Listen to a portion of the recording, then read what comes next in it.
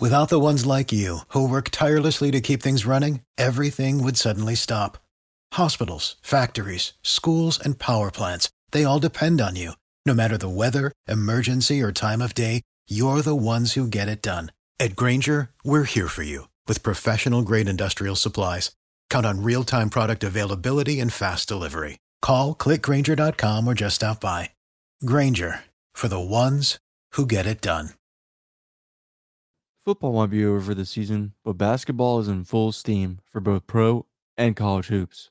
From all the latest odds, totals, player performance props, to where the next fired coach is going to land, BetOnline is the number one spot for your sports betting needs. Head over to the website and use your mobile devices to sign up today and receive your 50% welcome bonus on your first deposit.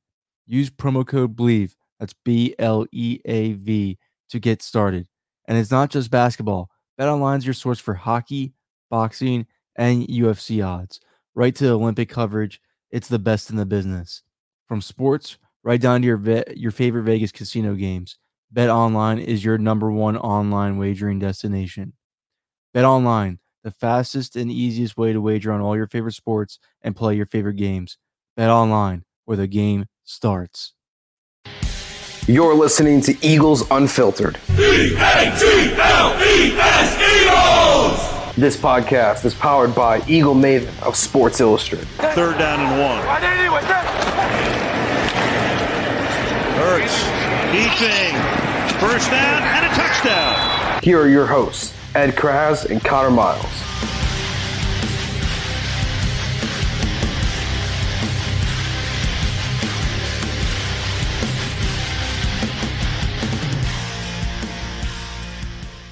All right, guys, thanks for tuning in to another episode of Eagles Unfiltered, powered by betonline.ag. It's March Madness right now, so head on over to betonline.ag. Use promo code BLEAV, BLEAV, to get 50% up matching on your initial bonus by betonline.ag. That's 50% they will match up to on your initial deposit.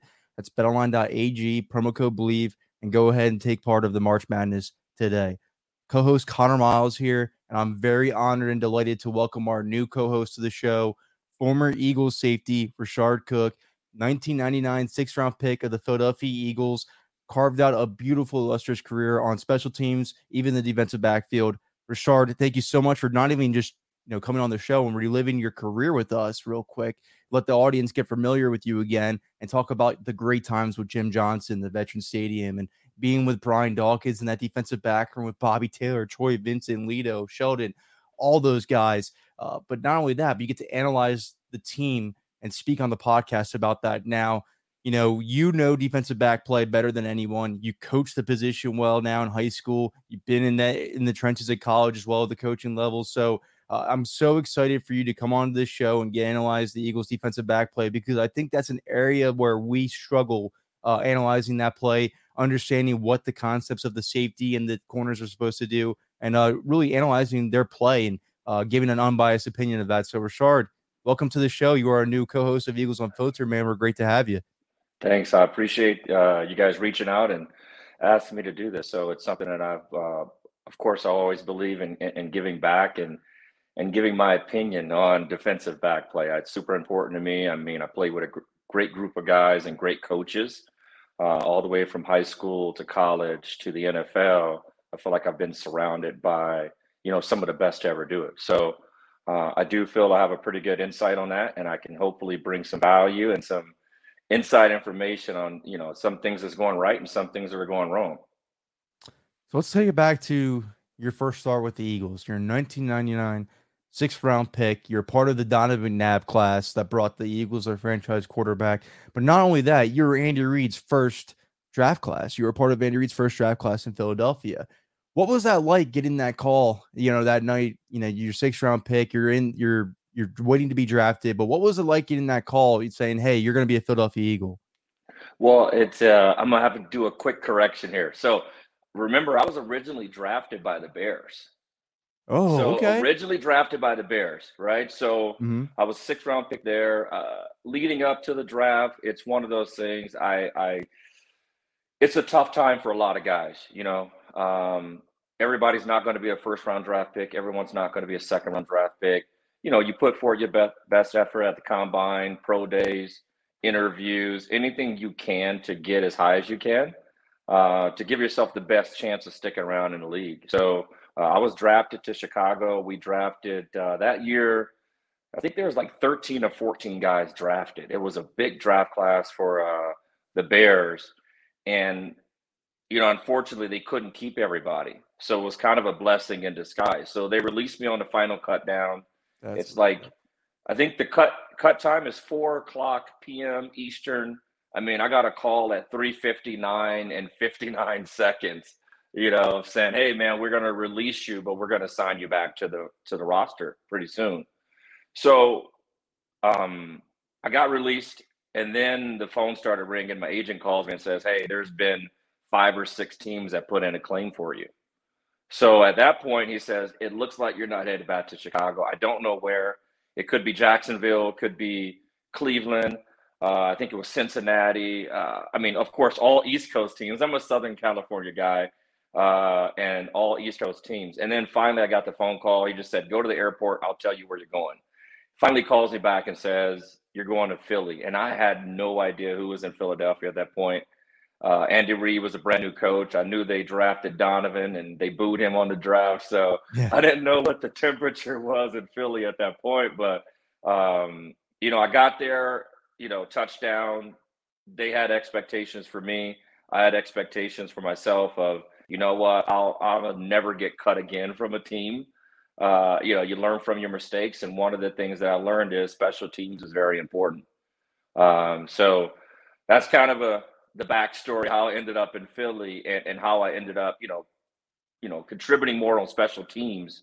And we had a nice run. We had great coaches that, emphasize helping the team any way you can. So those are good times. What about, you were coached by not only John Harbaugh, who on special teams had a huge pivotal role in your special teams career, being in special teams days for the Eagles, but Jim Johnson, though, the defensive coordinator that Philadelphia misses, man. Like, we talk about him still to this day, the legend that he is. You were blessed with that opportunity to have him as a defensive coordinator for your career with Philadelphia. What was that like, having him as a defensive coordinator? And why don't they make him like Jim Johnson nowadays? You know what? Because Jim was an out-of-the-box thinker. Jim was an aggressive defensive coordinator that didn't let the offense dictate what we're going to do on defense.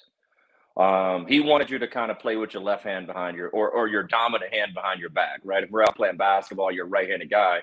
He want to make you go left. If you're a quarterback who likes to sit in the pocket, he's going to bring pressure.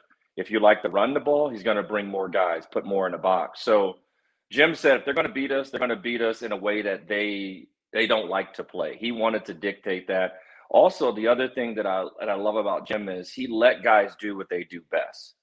I mean, before he got there, I don't think many people, saw Brian Dawkins as one of the most versatile safeties in the NFL.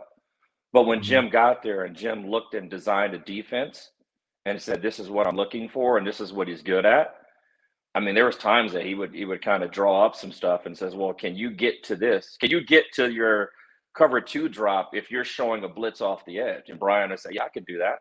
So great, let's disguise that and let's do it differently. So I think Jim, if you look at all the guys that played for Jim from that 99 till he, ultimately retired, he put them all in really good situations, right? So the draft, they drafted accordingly when he needed things. Hey, I like to, bring in extra corners. So what do? We went and drafted extra corners. Lito Shepherd, Sheldon Brown, bringing in Michael Lewis, another safety. I mean, he did what he needed to do for his defense to work. And it was all about bringing pressure, not letting the offense dictate what we're going to do. And I mean, when you go back and you look at the numbers, I mean, we're giving up 12, 13 points a game at a time where the offenses were really starting to take off, where guys are passing, for 4,000 yards and 50 touchdowns. And the defense kept us in every single game. I mean, there was never a time where I felt like we were unprepared, overmatched, outcoached from a defensive standpoint. So that's what Jim brings. It was every day. He was a little bit older guy on the staff, kind of been around, was with the Colts, with the Cardinals, just had a history of just saying he was just going to be aggressive. So I enjoyed playing playing in the secondary for him, playing multiple positions. I played the nickel, played some linebacker, safety, anything you can just to get on the field, because I knew there's a chance that I might blitz off the edge, but then I'm dropping back in cover 2 and get an interception, or coming down in a box to stop the run. So it was good. John Harbaugh too. I mean, you were very close with him as well. His time in Philly was really behind the shadows of Andy Reid's success. We didn't really realize what we had in a coach then when John Harbaugh was in Philadelphia. I mean, he went from special teams coach to defensive backs coach, as you're aware of. Now with his success in Baltimore, does that surprise you at all that he ended up becoming the coach he is today? No, not at all. Not at all. John Harbaugh, so what people have to realize, when you have a special teams coach, that's one of the only coaches that deals with every single player on the roster. Right, so the offensive linemen, they're doing field goal protection. Defensive linemen, they're doing punt return. They're doing field goal block. They're doing something, every single person. So we started off every single day with a special teams meeting. So you're not just coaching the kickers, the long snappers, and the punters. You coach the whole roster. And John Harbaugh had a way of getting everybody to rally around what he's doing.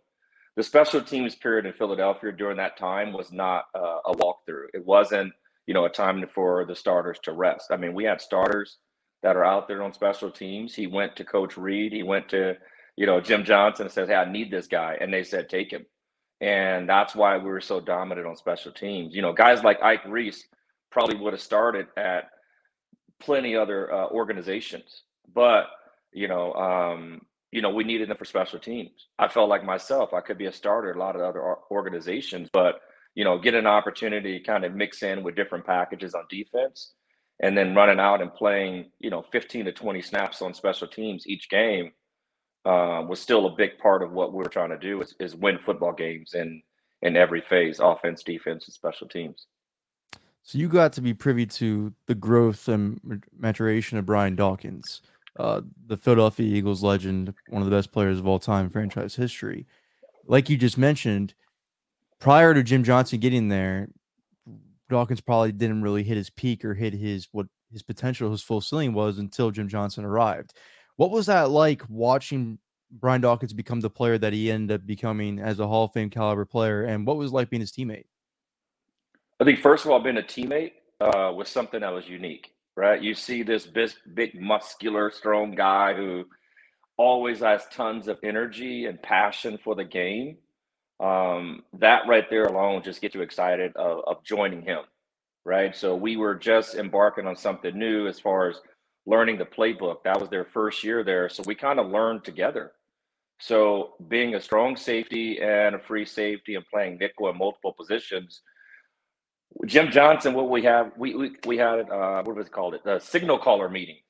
So signal caller meetings is the first time you meet. So Tim Houck, Jeremiah Trotter, the inside linebacker, strong safety, those are, he calls the captains of the defense. So what we would go and we'll do every Monday is we go in and we get kind of the scoop on what we're going to run for the week. So it was my responsibility to actually go and then talk to the other position players, the corners, the other safeties, the free safeties, the other linebackers, to say, hey, this week, when they come out in trips, we're going to check to X. When they come out in two-back sets, we're going to check to this, our adjustments, whatever it is. So Jim would coach us up. So it was kind of funny. So I kind of felt like I'm coaching up, Dawkins as far as the things that we're doing for the week. And then you see it during practice and you see it being rehearsed. And then all of a sudden the lights come on and the game is on. It's Sunday. And to see it in real time, I thought I had a great view of a lot of that. So it was great. It was honestly great to watch. I mean, he went from a guy, like you said, that wasn't a perennial Pro Bowler to now legendary, changing the position. I mean, during that time, he was a second-round draft pick. If you're redrafting now, he's probably a top 10 pick. Mm-hmm. You know what I mean? Because the way the game has changed, where you can use guys like him and Troy Polamalu and Ed Reed and, I mean, you name it, some of those guys that can get into the box, make some big tackles, big hits, they're blitzing off the edge, and now they're dropping back in coverage with good enough hands and spatial awareness to actually catch the ball too and return it for a touchdown. So, I mean, those type of dynamic players are hard to come by. And I think now as the time, moves away from where we don't see guys like him out there, I think you're starting to see more guys and guys trying to find the next, Brian Dawkins, the next, Troy Polamalu, Ed Reed, those type of guys. You were in that defensive back room in Philadelphia. There was so much talent, but there was a lot of characters in there as well, a lot of leadership. I mean, Troy Vincent, Bobby Taylor, Tim Hawk, Dawkins, Al Harris. I mean, and then they bring in these young guys. They bring in Michael Lewis. They bring in Lito Shepherd. You bring in Sheldon Brown, like you mentioned earlier. That's something that Jim Johnson wanted to establish. But with all, the character, the leadership, and the youth in that room, how would you describe that defensive back room during that 2002, 2003 era, like when it was all coming into its own? Well, the biggest thing is there's unity. There was a lot of unity. So I think at that point, Troy Vincent was probably the most established veteran guy. He came over, before I got there from a trade with Miami, or I think it's where he came from, a trade or a free agency. So he's kind of established himself as a veteran guy, which you see where he is today. It's no surprise. Leadership qualities were through the roof. Next, you have the Bobby Taylor, veteran guy, second-round draft pick, Notre Dame guy. We left out Allen Rossum, all those guys that were there during that period of time. These are all, high-level guys. I mean, these are high-level character guys, leadership, and all they wanted to do was win. One of the things that we found was very important is we did a lot of stuff together. We did our DB dinners. We go out every Friday night, grab a bite to eat. We respected each other. One of the things that we focused on was never pointing each other out. If there's a mistake that happens in the secondary, you should never see a guy out there pointing at his teammate. If I got beat, I'm not going to, point at the corner and say, hey, that was your fault. You needed to reroute him, or you should have dropped back. We took all those things and we said, hey, we're going to be a unit. We're going to be the best unit in football. And we can't display anything that shows different on the field, right? So you see the cameras are out there all the time, and you see guys arguing on the sideline, pointing, blaming the fingers, or, throwing the hands in the air. So we made sure we had none of that. You go back, you watch the film, you'll never see one of those guys pointing at the safety saying you should have help over the top. You'll never see the safety saying anything different, about their guys. So I think we believed in each other. We saw how we all worked during practice. We saw how we worked in a game.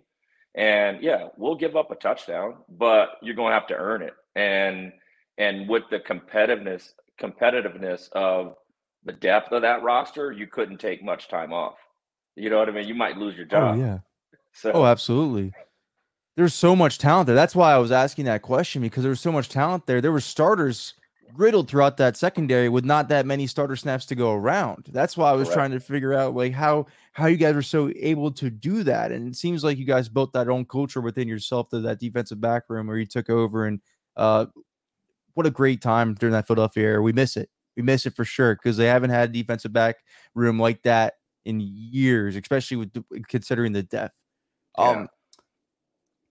As you transition into this role, analyzing the team, I know you're still diving into watching the film and readjusting yourself to the Eagles secondary, but this new Jonathan Gannon, new defensive coordinator the Eagles have brought in, looks like they're still trying to figure it out from the secondary wise, because again, they had 5 games where the quarterback completed over 70% of his passes. I mean, there was just, you're trying to see a lot. You see a lot of soft zone coverage, I think you would want to say.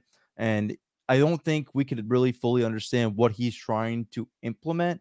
I'm not sure if you got a chance to sit down and rewatch it yet, but it's a huge difference between what Jim Schwartz would want to do with his corners, be aggressive with his corners, let his defensive line get after the quarterback. More so where you play it relaxed. You see let the offense take the easy stuff and try to take away the deep stuff is what it seems like Jonathan Gannon would like to do. As a defensive back, when you're watching this scheme, do you think like this is the right calls? Like this guy's doing the right job? Well, I'm probably going to be biased of being more aggressive. Being a longtime defensive guy, and some of the guys that I came up, even all the way through college, Dennis Thurman, a guy who's played in the NFL and still continues to coach, his defense coordinator for Jackson State right now down there with Deion. The philosophy for us and guys that I've coached with and played with has always been being more aggressive.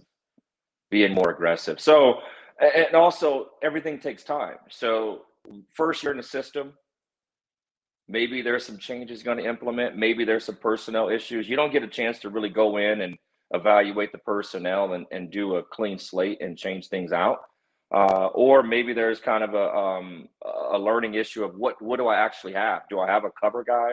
Do I have a zone guy? Do I have a aggressive man-to-man bumper run type guy? Do you have smaller corners, bigger corners? What type of play do you have at safety? Are these guys more in the box? Do you need more range? And then also the other part of the secondary play is the pass rush, right? So you could have the greatest secondary. You can assemble a Hall of Fame crew, but no one can cover all day. And these offenses are throwing the ball now more than ever. I mean, 50 touchdowns used to be something that you would never expect a guy to do. Now, you're going to see 60. Eventually, you'll see 70 touchdowns. The rules are changing, right? So the rules are changing. You can't touch a guy. You can't do certain things. Pass interference calls are called a little bit tighter. It's a lot of stuff that you can and cannot do that I think with a newer guy, newer staff, and trying to figure out what you have defensively, I think there's going to be some growing pains. And of course, yeah, most defensive coordinators don't want to just line up and just give up, the deep ball every single play. You like to rally up, make them drive the length of the field, because what ends up happening is the odds work in your favor. Maybe there's a false start penalty. Maybe there's a holding penalty, and they get behind the sticks in that point. But on certain downs, third down and short, third down and medium, third down and long, where it's time to get off the field, I think those are the important downs. First down, if you're giving up too much on the run and you're giving them shorter pass routes to complete, you're going to run into some issues. But, I have to dive in a little bit more to kind of see philosophy, what they're doing personnel-wise. But, that's usually where you start is what is the kind of the demeanor of the defensive coordinator? Is he aggressive? Is he kind of a zone guy? Is he a man guy? Is he going to bring a lot of pressure? So offenses know what type of guy they're dealing with, and they know how to pick those guys apart. So it's a chess match. BetterHelp is accustomed to online therapy that offers video, phone, and even live chat sessions with your therapist, so you don't have to see anyone on camera if you don't want to. It's more affordable than in-person therapy, and you can start communicating with your therapist in under 48 hours. Why invest in everything else and not your mind? This podcast is sponsored by BetterHelp, and Eagles Unfiltered listeners get 10% off their first month at betterhelp.com/Eagles. That's BetterHelp.com/Eagles. EAGLES. Take the time out, get your mental health in the right state of mind, and go to betterhelp.com and get 10% off your first month by just listening to this podcast. That's betterhelp.com/Eagles. What's more important than a peace of mind? Nothing. And that's what NordVPN is here for, to give you a peace of mind while you are online. And with all of the threats that you face today on the internet, it's more important than ever to be sure that you have the best VPN you can get. NordVPN is the world's best VPN service, offering the fastest connectivity, most servers, and next-gen encryption to make sure that everything you do online stays secure. Plus, you can use NordVPN on all your computers and devices, no matter the operating system. With NordVPN's unlimited bandwidth, you never have to worry about a slow connection either, and plans start at under $4 per month. So grab your exclusive NordVPN deal by going to nordvpn.com/Bleav. Or use the code BLEAV. That's Bleav to get your 70% off your NordVPN Plus and one additional month for free. It's also risk-free with Nord's 30-day money-back guarantee. That's NordVPN, promo code Bleav, BLEAV, to get 70% off your first month plus an additional month free. NordVPN, have the peace of mind while you're online. I agree with you, though. I like to see a little bit more aggressive play, and that's something that the Eagles lacked on the defensive side of the football this past year. But again, like you reiterated, it was the first year of implementing his system. I mean, that's always going to be a huge change. Like, you were a part of that yourself when Jim Johnson was in Philadelphia implementing his system for the first time. There was a lot of change for that team, and that defensive talent had to go through the motions as well. Do you think that was an easy transition for that defense, or you took time as well? It was not. I remember my first year. So that was his first year there. And I remember in a meeting, I told Steve Spagnuolo, I said, is there any reason why we have a playbook that's like this thick and we're, what are we going to use all this stuff for, right? So this is my rookie year and I'm looking at it. And then as we go through the year, I'm like, what happened to the one blitz we put in during training camp? We never used it. And what they were doing is they were building on what we needed, not just for this year, but for next year. And then so when you go in and if you notice, there was a lot of packages, right? So we put in a lot of different packages. So a lot of times I would come in and play the backside corner when they would bring in a 2 tight end set. So you have to kind of build these things up for when this opportunity comes to use, to certain defenses. One of the things that was giving us a lot of problems during those first couple years was we were playing against the Giants. They would run a 2 tight end set, put 2 receivers over on the slot, and run combination routes, right? So they'll max protect, fake the run, and then now they're getting 2 guys running down the seam and putting a lot of pressure on the secondary. So what Jim would do is, hey, we'll put in a coverage, a package when they come out with the 2 tight end set, with the 2 receivers over to the side. We'll treat that differently. This is their number one concept. Let's take it away. So to kind of go back is he was putting in all these things, year one. And then year 2, you start to say, okay, who's the guy that fits the personnel that goes in and plays the nickel, right? We found that when we went to play nickel, maybe it's more important to put Troy Vincent in to play nickel, put Al Harris outside to play the corner, where Al Harris wasn't a starting corner at that point, but it was better, Troy was a better blitzer, better tackler, more physical inside. So I think it just takes time to figure out what guys work best in what role.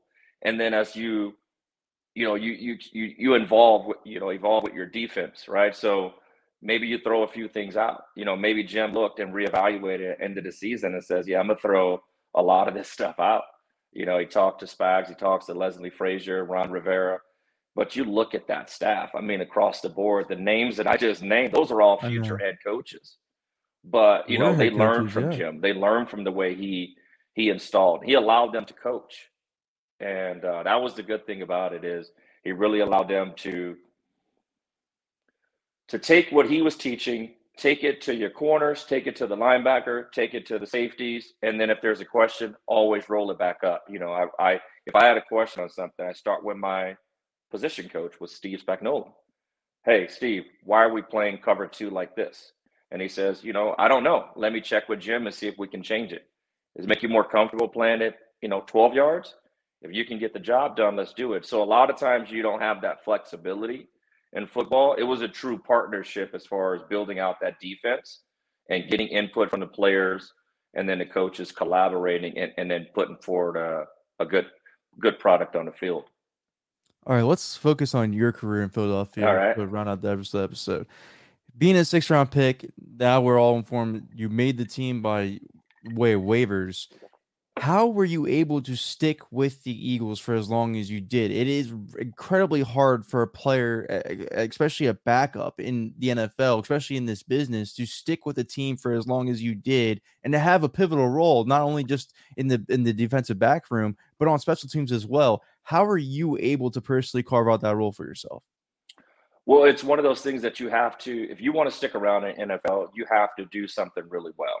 I felt like I could play safety. Like I said, I was just in the wrong place at the wrong time to try to be a free safety because we probably have one of the best guys to ever do it. So at that point, I have a choice to make. Am I a football player who, all I want to do is play safety, or am I a football player who want to get on the field and help the team? So once I saw John Harbaugh's passion about special teams, I made sure that any single time that they had somebody come out, we need somebody to run down right in the middle of the field to break up the wedge. I'll raise my hand and I'll do it. We need a guy on punt protection that can, protect the punter and then go down and cover. All right, coach, I'll do it. We need a guy to, anything you need, I would do. And that's what I recommend for most guys is if you're not a starter, you're not going to make the team as a position player. You're going to make the team as a special teams player. There's 53 players on an active roster. 45 suit up every game. 11 are going to start on offense. 11 are going to start on defense. The rest of those guys, you do the math. That's 23 other guys have to find a way to contribute.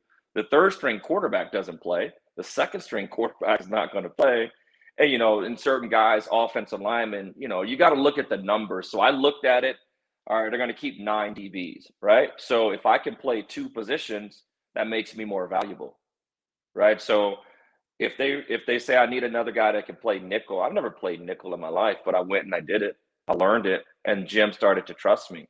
So learning as much as you can at your actual position to give yourself the best chance to be next in line. But instead of just waiting on that opportunity, hoping someone get hurt or, they don't play well, you got to go carve out an opportunity at special teams. And one of the things that people probably didn't see is there was a competition in special teams. I mean, we had a board that was up that Harbaugh created that it tracked your performance from tackles to key blocks if we score a touchdown to, you name it, all those things were recorded. And it was inside of our special teams room. And you look up at the board, and if your name is not up high, it was ranked every single week. My goal was to be the number 1 special teams player every single week. And then at the end of the year, to be a guy that says, you know what, we have to keep him around because our special teams play would drop off dramatically. You have Mike Bartram snapping. He's a long snapper.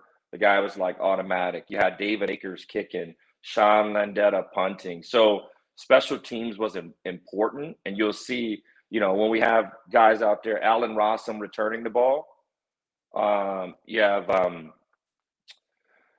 we always had the good returners. So you want to make sure you're blocking for those guys. And then when David Akers is kicking off, you want to cover for him. David wasn't, the regular kicker. He worked out. He wasn't some, old sloppy guy who only comes out and hangs out on the sideline. He works out with us. He's running with us. He's lifting weights with us. So there was a big buy-in there, which I appreciated. And hopefully guys, that came before me and after me appreciate that. Special teams is a third of the game. So if you're not winning in that phase, you're probably reducing your chance of winning the overall game. What was your fondest memory of being a Philadelphia Eagle? I don't think I have one particular memory. I just say a collection of memories. We made a great run, NFC Championship, 3-4 straight times, playing in those type of games, those environments, going to, going back to my rookie year where we're playing the St. Louis Rams in a meaningless game where, they had their guys, their starters out for the first half. And we finished up 5-11 that year.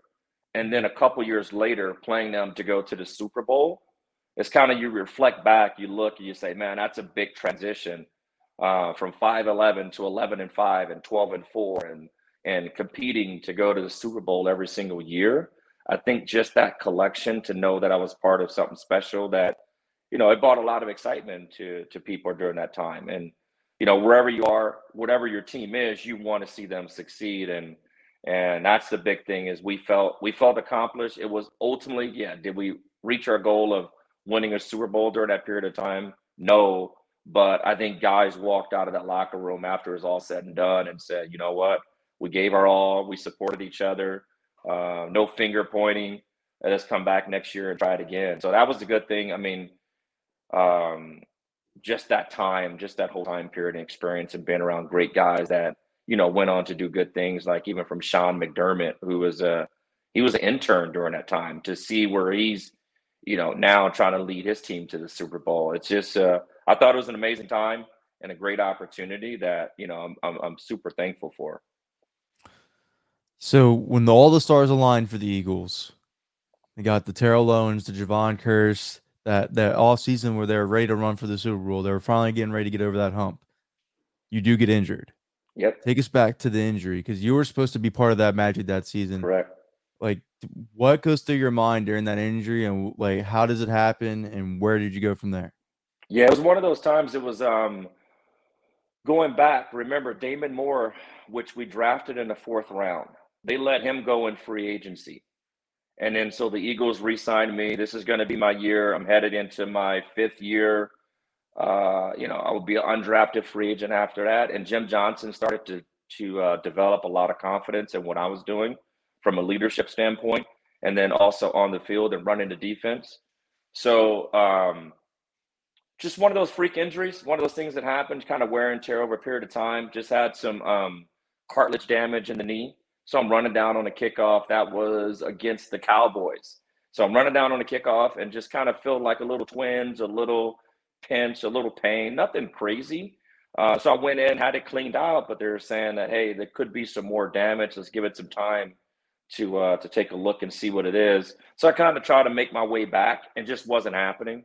So ultimately ended up having a microfracture procedure, which is almost like it's a death sentence in the NFL at that point. No guys are really coming back from it. Dr. Stedman out there in Denver, he's the Denver team doctor. He's the one who performed the surgery. Gave me, 10% chance of returning. So, I was pretty optimistic. I was like, well, 10%, then there's a chance. So I rehabbed aggressively. I kept in contact with those guys, try to make it back. They did sign me that next year in the preseason.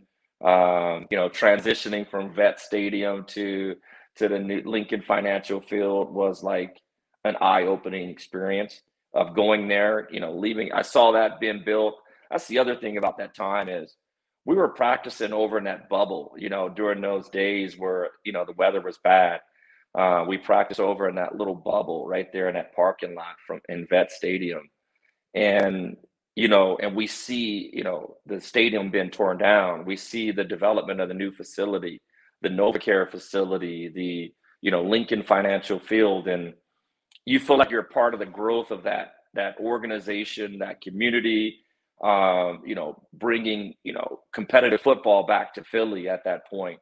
So, yeah, it was a little disappointing to not be able to kind of continue to go through the Super Bowl run, but, you wish all those guys the best. You're still supporting them, and whether I was going to receive a ring or not, I did not even care. I just wanted to see, I know how hard those guys work. I know how hard the coaches coached, how they built that roster, with some of the young guys and some of the veteran guys. I felt like, it was a good time. Came up short, you know what I mean? But ultimately, I thought it was a good experience. So we talked about it recently when we had this conversation, but I wanted to bring it for the podcast. You almost spoiled, because the only reason why I brought this up, because I brought up one of the games I went to at Veterans Stadium. It was the 2002 game versus the Houston Texans, David Carr's rookie year.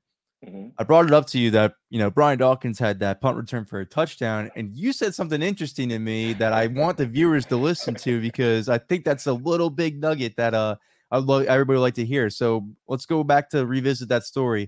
What happened when Brian Dawkins scored a touchdown? Who was actually supposed to do that? So that play was actually designed for me, right? So we have Brian Mitchell. He's the college quarterback. So if you go back and you watch that play, I usually play on the right side of the punt protection, right? So I protect for the punter, and then I'll release, and I'm the outside contain guy. We noticed something in what the Texans would do from a defensive standpoint in defending the punt coverage team.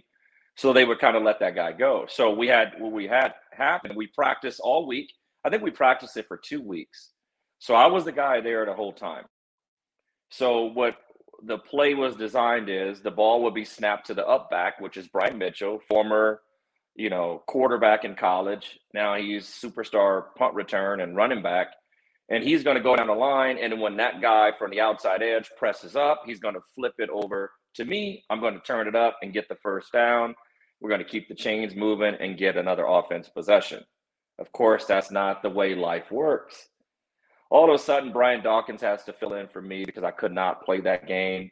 I think I just had the quick scope on my knee. Tried to go, was like, it's not gonna work.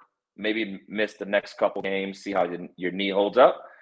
And lo and behold, they call the play, and Brian Dawkins gets that. He takes it, turns up. I think it was Quentin Michael or somebody that was in front of him that threw like a key block, and then he out races the guy who tries to trip him up and he gets a touchdown. So that was one of those crazy games. Like, I forgot what they called it, where he got an interception, Fumble return scored on touchdown. scored a touchdown, had a sack, and then also had like a fumble recovery. So, that day almost doesn't happen for him if I play. Maybe, I don't know, maybe I don't even score. Maybe he's a step faster, maybe he's a better runner, but that play was designed for me. So, but honestly, I'd probably celebrate it the same as I would if I would have scored it myself.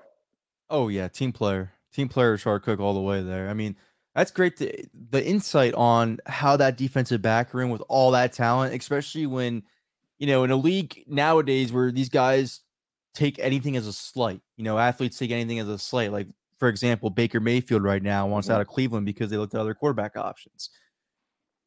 The Eagles kept adding to that defensive back room where it didn't matter if it was in the first round, second round, third round. They kept drafting defensive backs. But you see like Al Harris, who worked his ass off to be for a great part of the Eagles secondary. You see Lito, you see Bobby, you see yourself, Tim Hawk, Brian Dawkins. Though it didn't seem like anybody took that as a slight. It just, train the young guy who's eventually going to be my replacement, but still play up to my level that I can possibly play at. That's phenomenal. That doesn't happen in football. No, I think everybody wants to be fast-tracked, right? This game, the money that's out there, getting to the second contract, the more you can do in that first couple years, you want to fast-track it, but it's a big boy league, man. I'm telling you, like, there's only a handful of guys that can come in and play right away, and you're starting to see that now is you can have all the ability in the world, but if you don't understand the game, behind the game, how to play it, how to perfect your technique, how to understand route combinations, how to understand down and distance tendencies, how to understand the quarterback, what kind of things and tips and hints and tricks are you getting from that? It's like, careful what you ask for, because now you take a rookie guy, you throw him out there, and he's the greatest athlete you've seen since, the last 10, 15 years, and they're continuously getting beat by great route runners or great offensive minds or quarterbacks with an arm that can fit it into any pocket. I think the good thing is we never talked about, battling for playing time. We were just competing against each other, whether it's one-on-one drills, against our receivers, to 7-on-7 drills, to half-side drills. Everybody just competed, and everybody kind of threw ego out of the window. Of course, we would all compete and, you want to play more, but it was like, once that game started, we're rooting on the next guy. I mean, when Dawkins was injured, I filled in for him. The minute he comes back, I'm cheering for him again, but he was my biggest cheerleader when I was out there. When you come to the sideline and guys are telling you, hey, watch this. Hey, anytime they get in this formation, make sure you're calling, whatever our adjustments were. Guys were in the game. And I think that's a difference, is finding, maybe there's something that the Eagles were looking at as far as character, the kind of guys they were bringing in. Maybe they were me, not the me guys, but we. What can I do to get better? And maybe that's something you have to look at, is we didn't have really any guys that were like really showmen, right? It wasn't about them. Al Harris knew his role. We knew his role could be greater, but in Philadelphia, he played his role. He was the nickel back. He comes in a nickel situation, and he would guard the outside receiver.